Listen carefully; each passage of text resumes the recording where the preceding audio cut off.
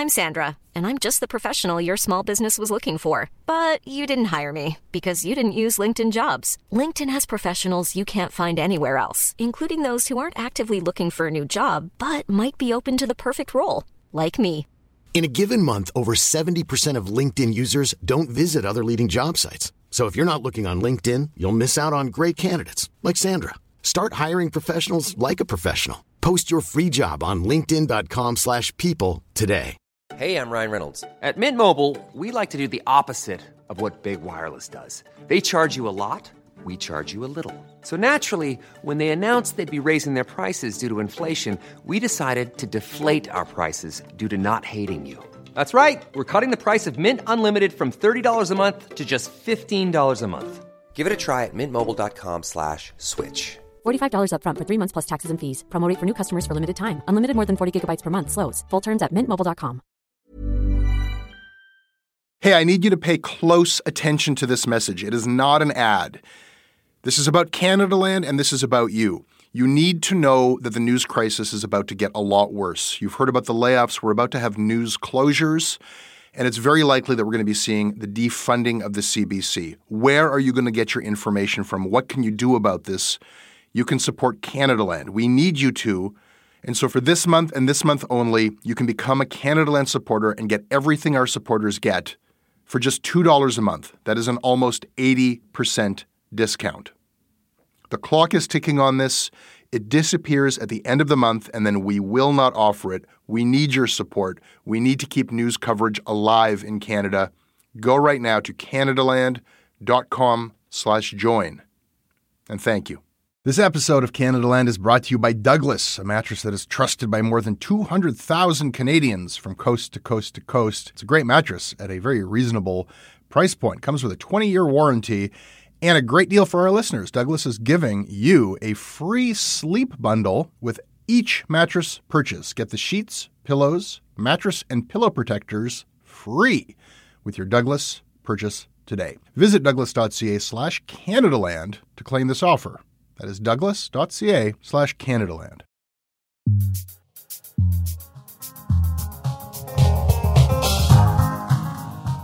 Danielle Paradis, contributing editor here at Canadaland, joining us from Edmonton. Hello. Hi, Jesse Brown. Today on the show, Danny, did you hear the news? It snowed in Canada. Didn't see that one coming. Well, apparently it snowed in Toronto, and that's national news. Obviously. Also today, guy walks into a synagogue, rabbi offers him a cup of tea. Guy pulls out a gun and starts ranting about how Jews run the world. I guess the guy didn't like his tea. That's not funny, but it is a joke. Danny, welcome back to Shortcuts, where we will talk shit about the news.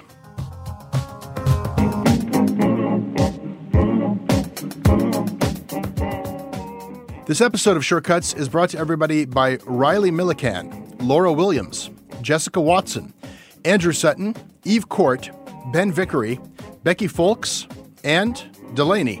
Hi, this is Delaney. I work in sustainable finance in Toronto, and I support Canadaland because I want to listen to good podcasts that aren't American. Plus, the Canadaland reporters dig deep into the undercovered stories and social issues that make Canada what it is today.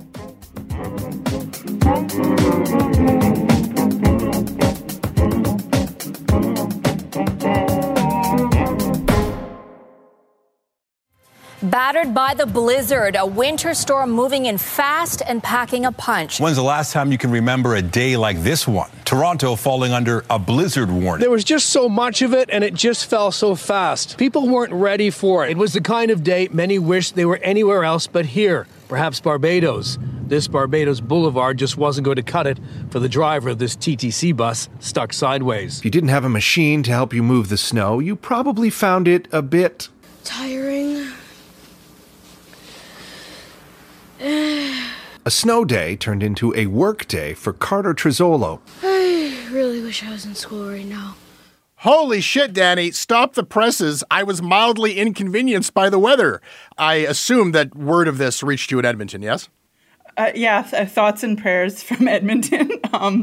We all had a good day watching your raggedy city try and limp along with 30 centimeters of snow, and people were out pushing the fire trucks along. And I read a recap of somebody nostalgically thinking back to 1999 when they had to push cars out of the way for the streetcars. Do you not have snowplows, or is the only snowplow Doug Ford and his little shovel there?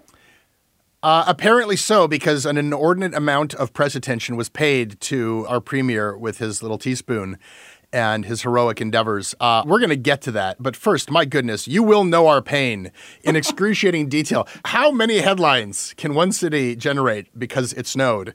I'll read a few. TTC buses and streetcars are getting totally stuck in the snow. That's a news story.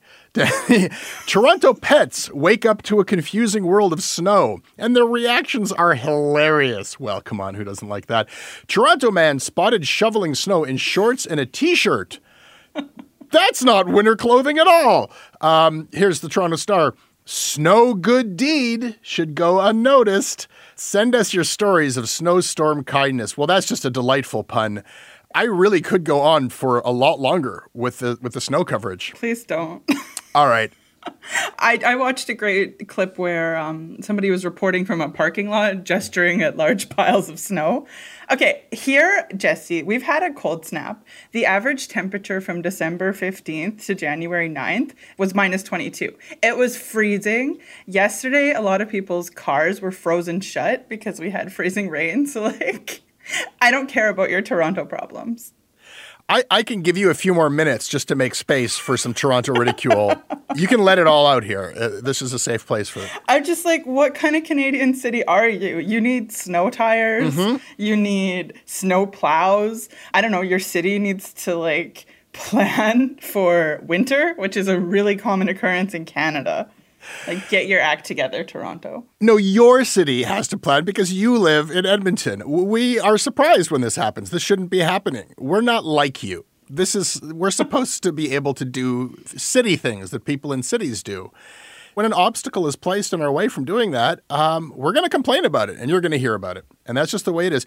You haven't even brought up the time we called in the military, which, by the way, was the right call. That was the right call. Well, it was. I mean, this is something this was from the 1999 snow catastrophe, right? That's right. When Mel Lastman called them, and, ambulances were not able to function, which maybe, plugs into your other point about preparing for things like this. But under the circumstances, the military was needed, thus earning us an eternity of ridicule.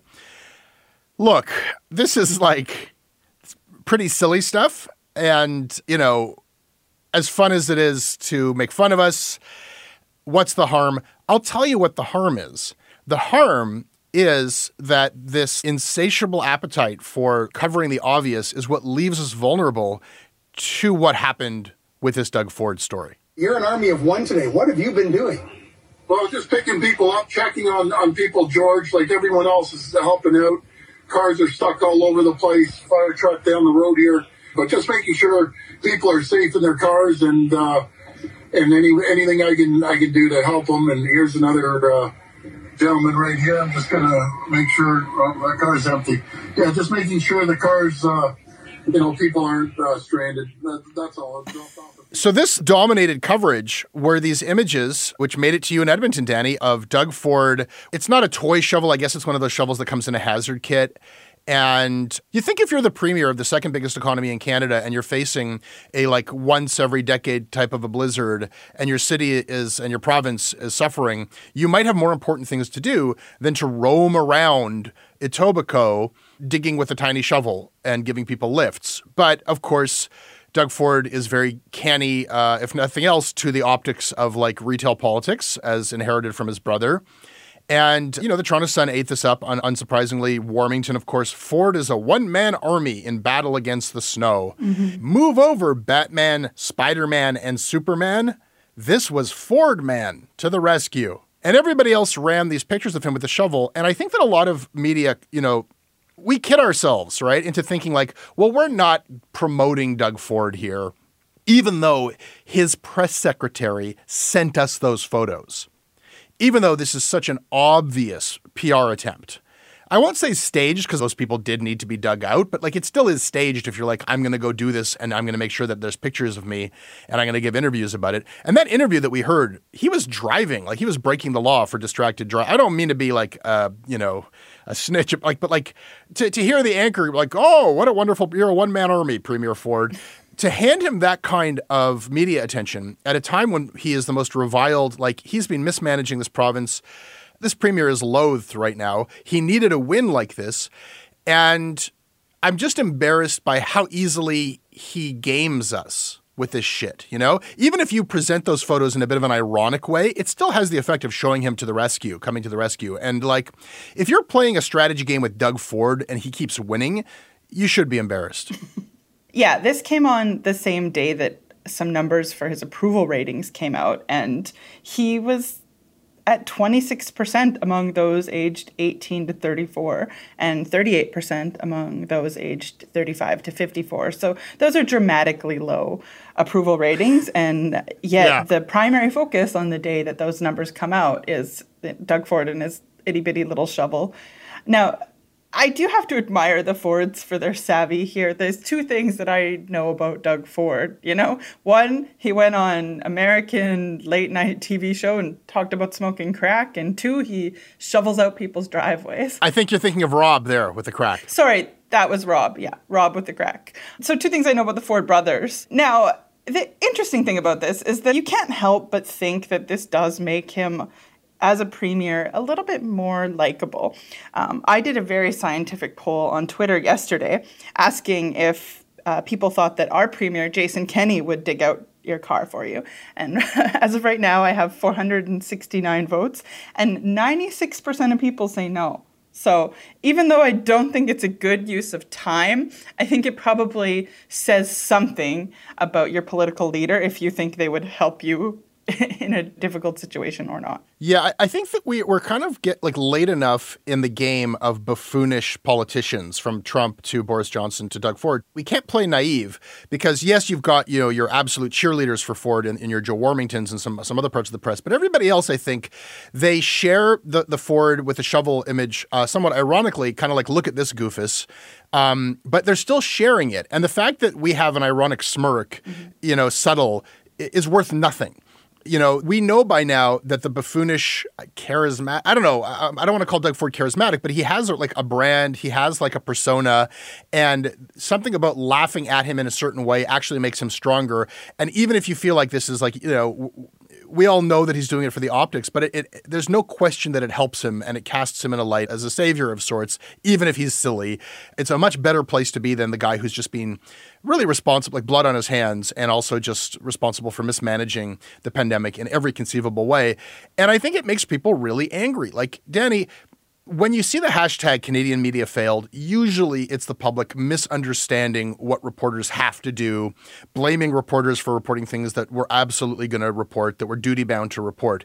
But now and then, when people use the hashtag Canadian media failed, it's because the Canadian media failed. I think that people are watching Doug Ford like, it's like you could see it happening. You could see this guy who just like, you can't imagine a premier doing a worse job and having more of a negative impact on our lives. And you could just see him like walking back into office with the help of a compliant and gameable media. And it makes a joke out of all of us. Like, he's not the joke in that situation. We're the joke. And you can't help but like really hate the media for just playing into such obvious tactics. Now, when we're talking about the media, of course, like, do you think there's some worst offenders in this situation? I kind of hold out special ire for everybody else in the knowing, smirking press who feel like they are critical of Doug Ford but can't be overtly so. And yet they still fuel memes like this. They still fuel these stories and really try to brush off any responsibility they have. Look, if we want to cover endless blizzard stories, Toronto's homeless shelter system is collapsing, but that's not what the snow coverage is about. There's a little bit of news you can use, what's open, what's closed, don't get in your car, please. That's important to know.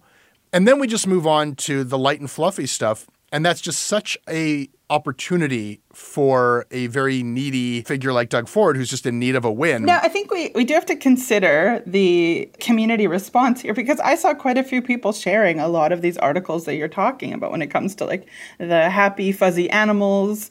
The article that I mentioned earlier was from The Line, and it was, talking about a period of nostalgia, thinking of some communal activity. So, we're going through a period where we're starkly aware of the fact that we're not pulling together in this pandemic. And so do you think it's possible that maybe your communal snow problem was actually a chance for people to finally feel like they're not in a zombie movie and their friend is hiding the fact that they just got bit? I hate joy and community. No, look. I know you do. Danny, I don't know what to say. Before we wrap this segment, I just want you to know that the global supply chain interruptions are threatening to curtail the amount of steamed milk that Torontonians like me can get on our lattes. And I just want you to know, Canadaland is watching the situation closely, and we will stay on this story all week if we need to. So please stay tuned to Canadaland for updates. I'm not coming back. This episode is brought to you by Douglas, a mattress trusted by more than 200,000 Canadians from coast to coast to coast. Trust is important. There are a lot of mattress lies out there, a lot of mattress liars. And I didn't intend the pun, but it occurred to me that there is one as I was saying those words. Listen, I am not lying to you. I have experienced the Douglas mattress. It is an exceptional mattress at a surprisingly affordable price point.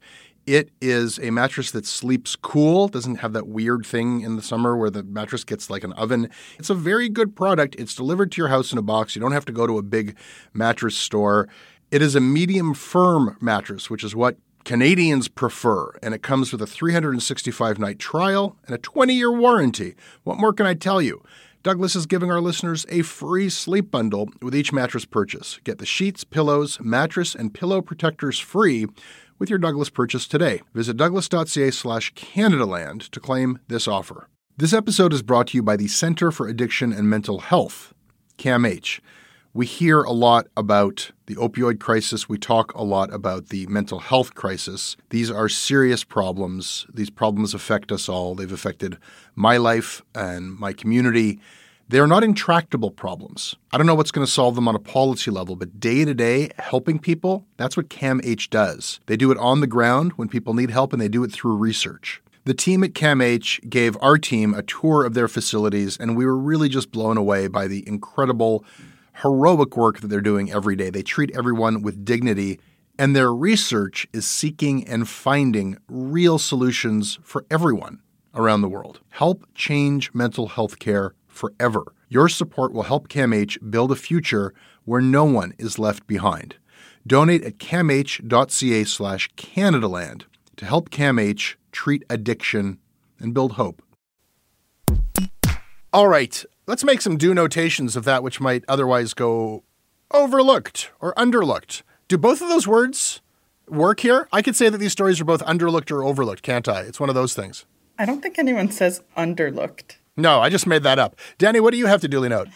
Yeah, I want to duly note a story in Le Devoir, and it talks about an organization that Emily Nicolas has talked about before on Shortcuts. Excuse the pronunciation, but it will be Sortons les radios poubelles, which is like taking out the garbage of radio. That's not a great translation, but it's as close as I can get. This is a right-wing watch organization. And a lot of these organizations actually do some heavy lifting for journalists. So it's a really important group to have people like spending time deep diving into right-wing organizations and how they act. And the owner now has to shut down her Facebook page. And this is due to like some legal action threatening to compel this coalition to have their names revealed, which is pretty dangerous, that you can often be the target of violent attacks or vandalism. There was a case a few years ago of Jean-Francois Jacob, who was an internet user, who was critical of one of these right-wing stations. And after after he spoke out about them, he lost his job. He had one of his windows smashed in by billiard balls. So it's just sad to see this collective having to close down. Duly noted. Danny, I would like to duly note a story that I think has its roots in Chinese state media. You know, China, of course, moving for their COVID-0 strategy. Omicron presents a real problem for that. And a story started to make the rounds, which I think has its source in Chinese state media. How could Omicron get to China when they're doing such a good job of keeping COVID at zero? Well, it came in the mail. In the face of all scientific documentation to the contrary, such a thing is not possible. But no, according to Beijing, the way that Omicron hit China was that somebody sent a letter from Toronto. And I just want to use this space to come clean. Yeah, look, not on purpose. We send T-shirts. I think it's pretty cool of us to send T-shirts to China. And I sneezed. Look, I'm sorry, okay? I just want to duly note my contrition. I'm sorry, China, for sending Omicron to you in the mail. People are going to be so mad at us. Every time I come on here, people are mad at me because of our flippant tones. So I'm sorry and duly noted. Did you have one more for us? I did. This one is a really sad local story. Adrian Pan, a journalist who hosted CBC's afternoon radio show Radioactive, died just this Saturday morning after a serious illness. We don't know what the illness is. That's not disclosed. But she was only 43 years old. So Adrian was somebody who was a real local booster, especially in the time of all the issues we're having with COVID and restaurants. She was always out there supporting local business. So it's a real loss to the city. I did read about that. So sad. Duly noted. So Danielle, I want to speak with you about a major story that broke over the last weekend coming from the U.S., but I want to talk about Canadian coverage of that story. Mm-hmm. So listeners likely heard that there was this horrible hostage situation in a synagogue in Texas. Did you catch that? I did, yeah.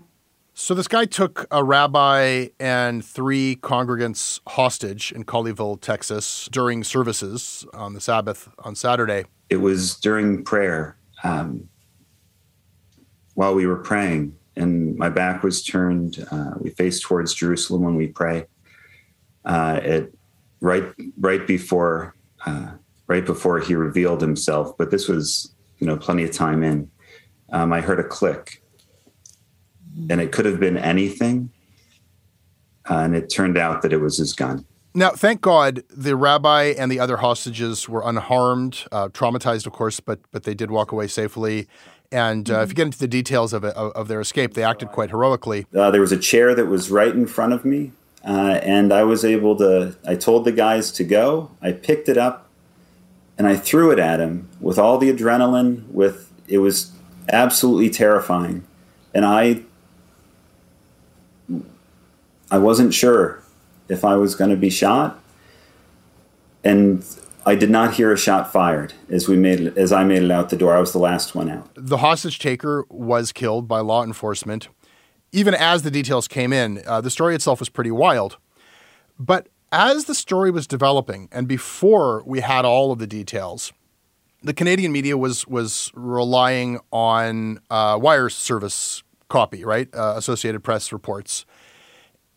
And as you know, when Canadian media pick up a wire story, they don't just copy and paste. They have lots of discretion as to, where to run it, what the headline should be, what the sub-headline should be. They can edit the story.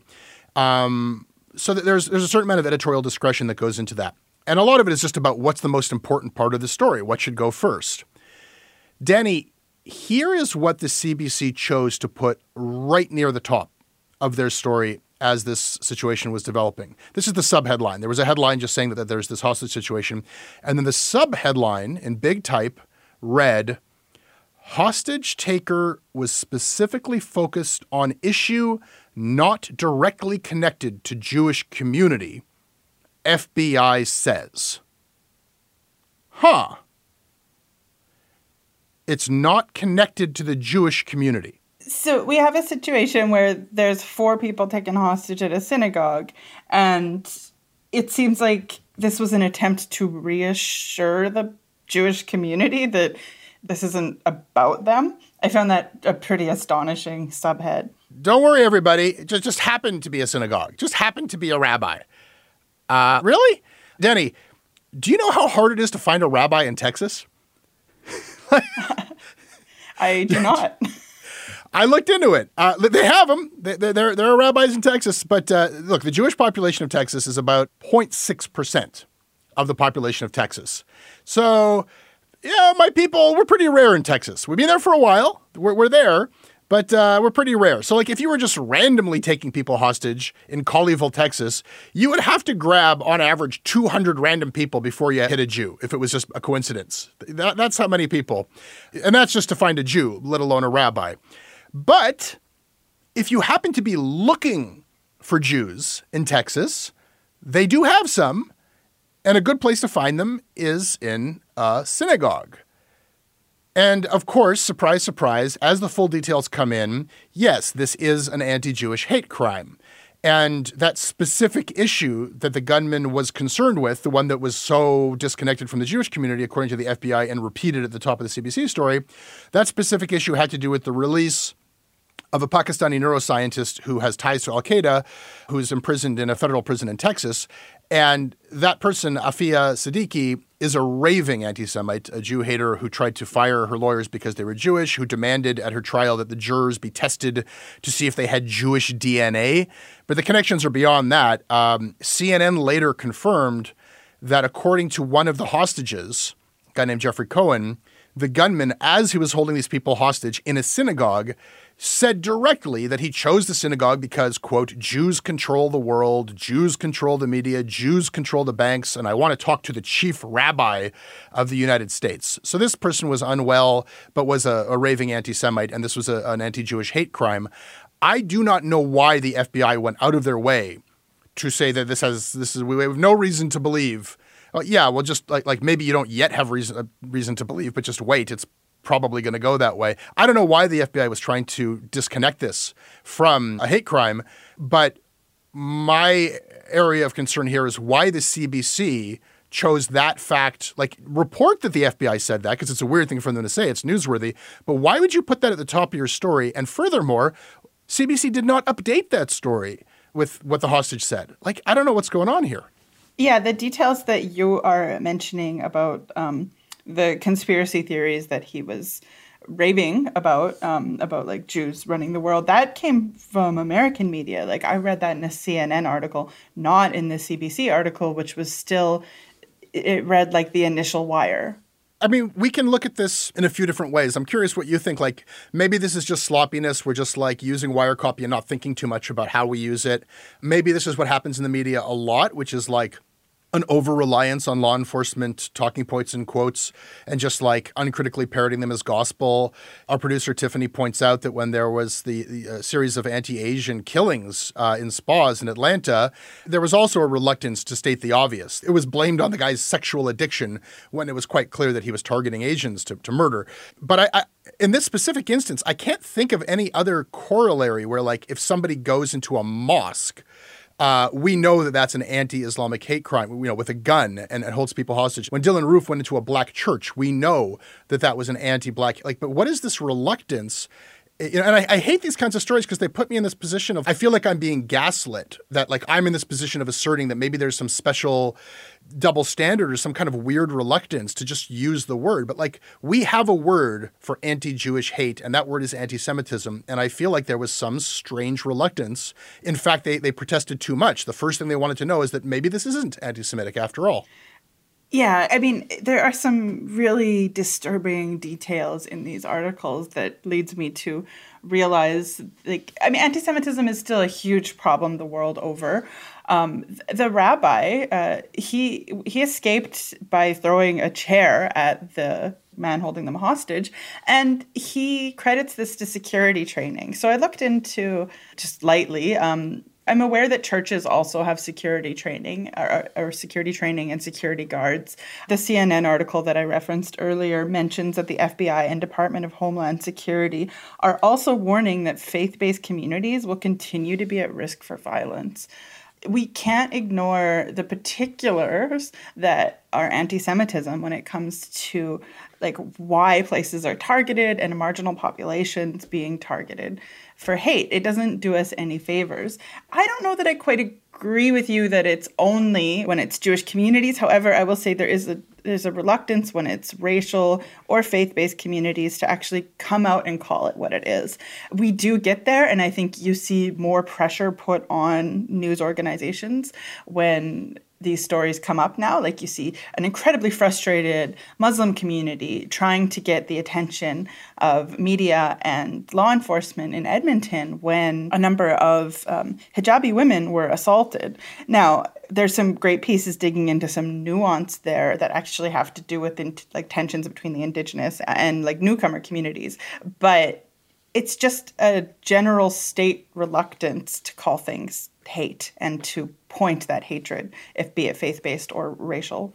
Yeah, I mean, look, these types of situations put people in targeted communities into an unfortunate position of having to guess at what the hell's going on and speculate. So, Bernie Farber of the Canadian Anti-Hate Network, he was tweeting about the erasure of anti-Semitism and how we have to call this what it is. As you point out, Danny, anti-Semitic hate crimes are way up. They're still rife. We, of course, the Tree of Life Synagogue, like we are a targeted community, and there is a Canadian implication to these stories. There is a reason for Canadian Jews to know that this is connected. I mean, we know.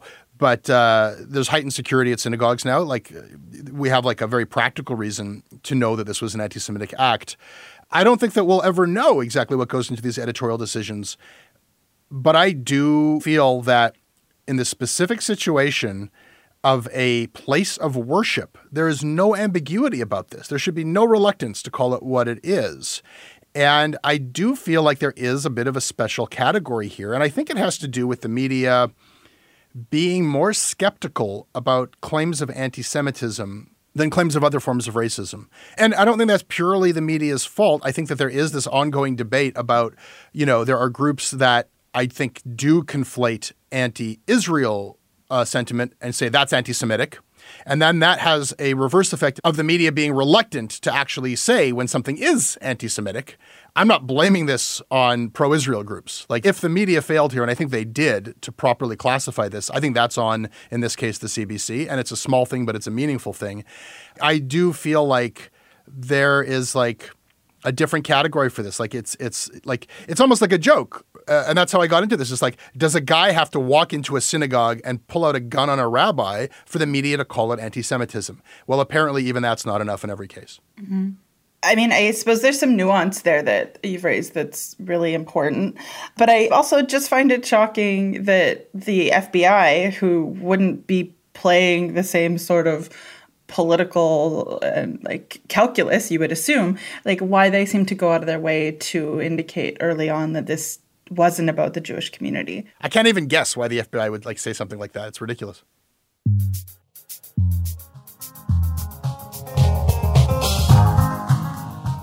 On that cheery note, that is Shortcuts for this week. Danny, thank you for joining me. Yes, thanks, Jesse. We're on Twitter @CanadaLand. I can be emailed about anything you heard at jesse@canadaland.com, and I read everything you send. Danielle Paradis, where can people find you?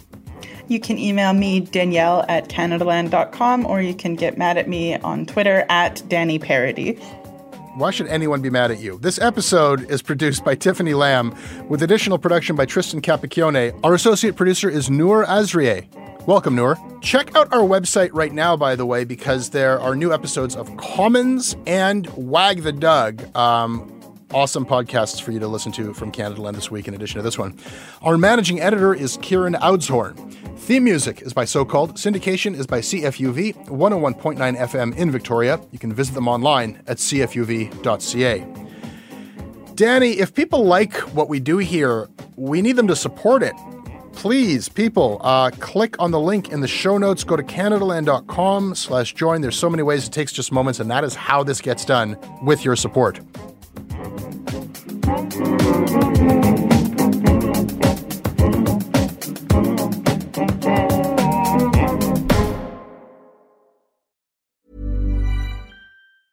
Hi, I'm Daniel, founder of Pretty Litter. Did you know cats tend to hide symptoms of sickness and pain? I learned this the hard way after losing my cat, Gingy. So I created Pretty Litter, a health monitoring litter that helps detect early signs of illness by changing colors, saving you money and potentially your cat's life. Pretty Litter is veterinarian developed, and it's the easiest way to keep tabs on your fur baby's health right at home. Go to prettylitter.com and use code ACAST for 20% off your first order and a free cat toy. Terms and conditions apply. See site for details.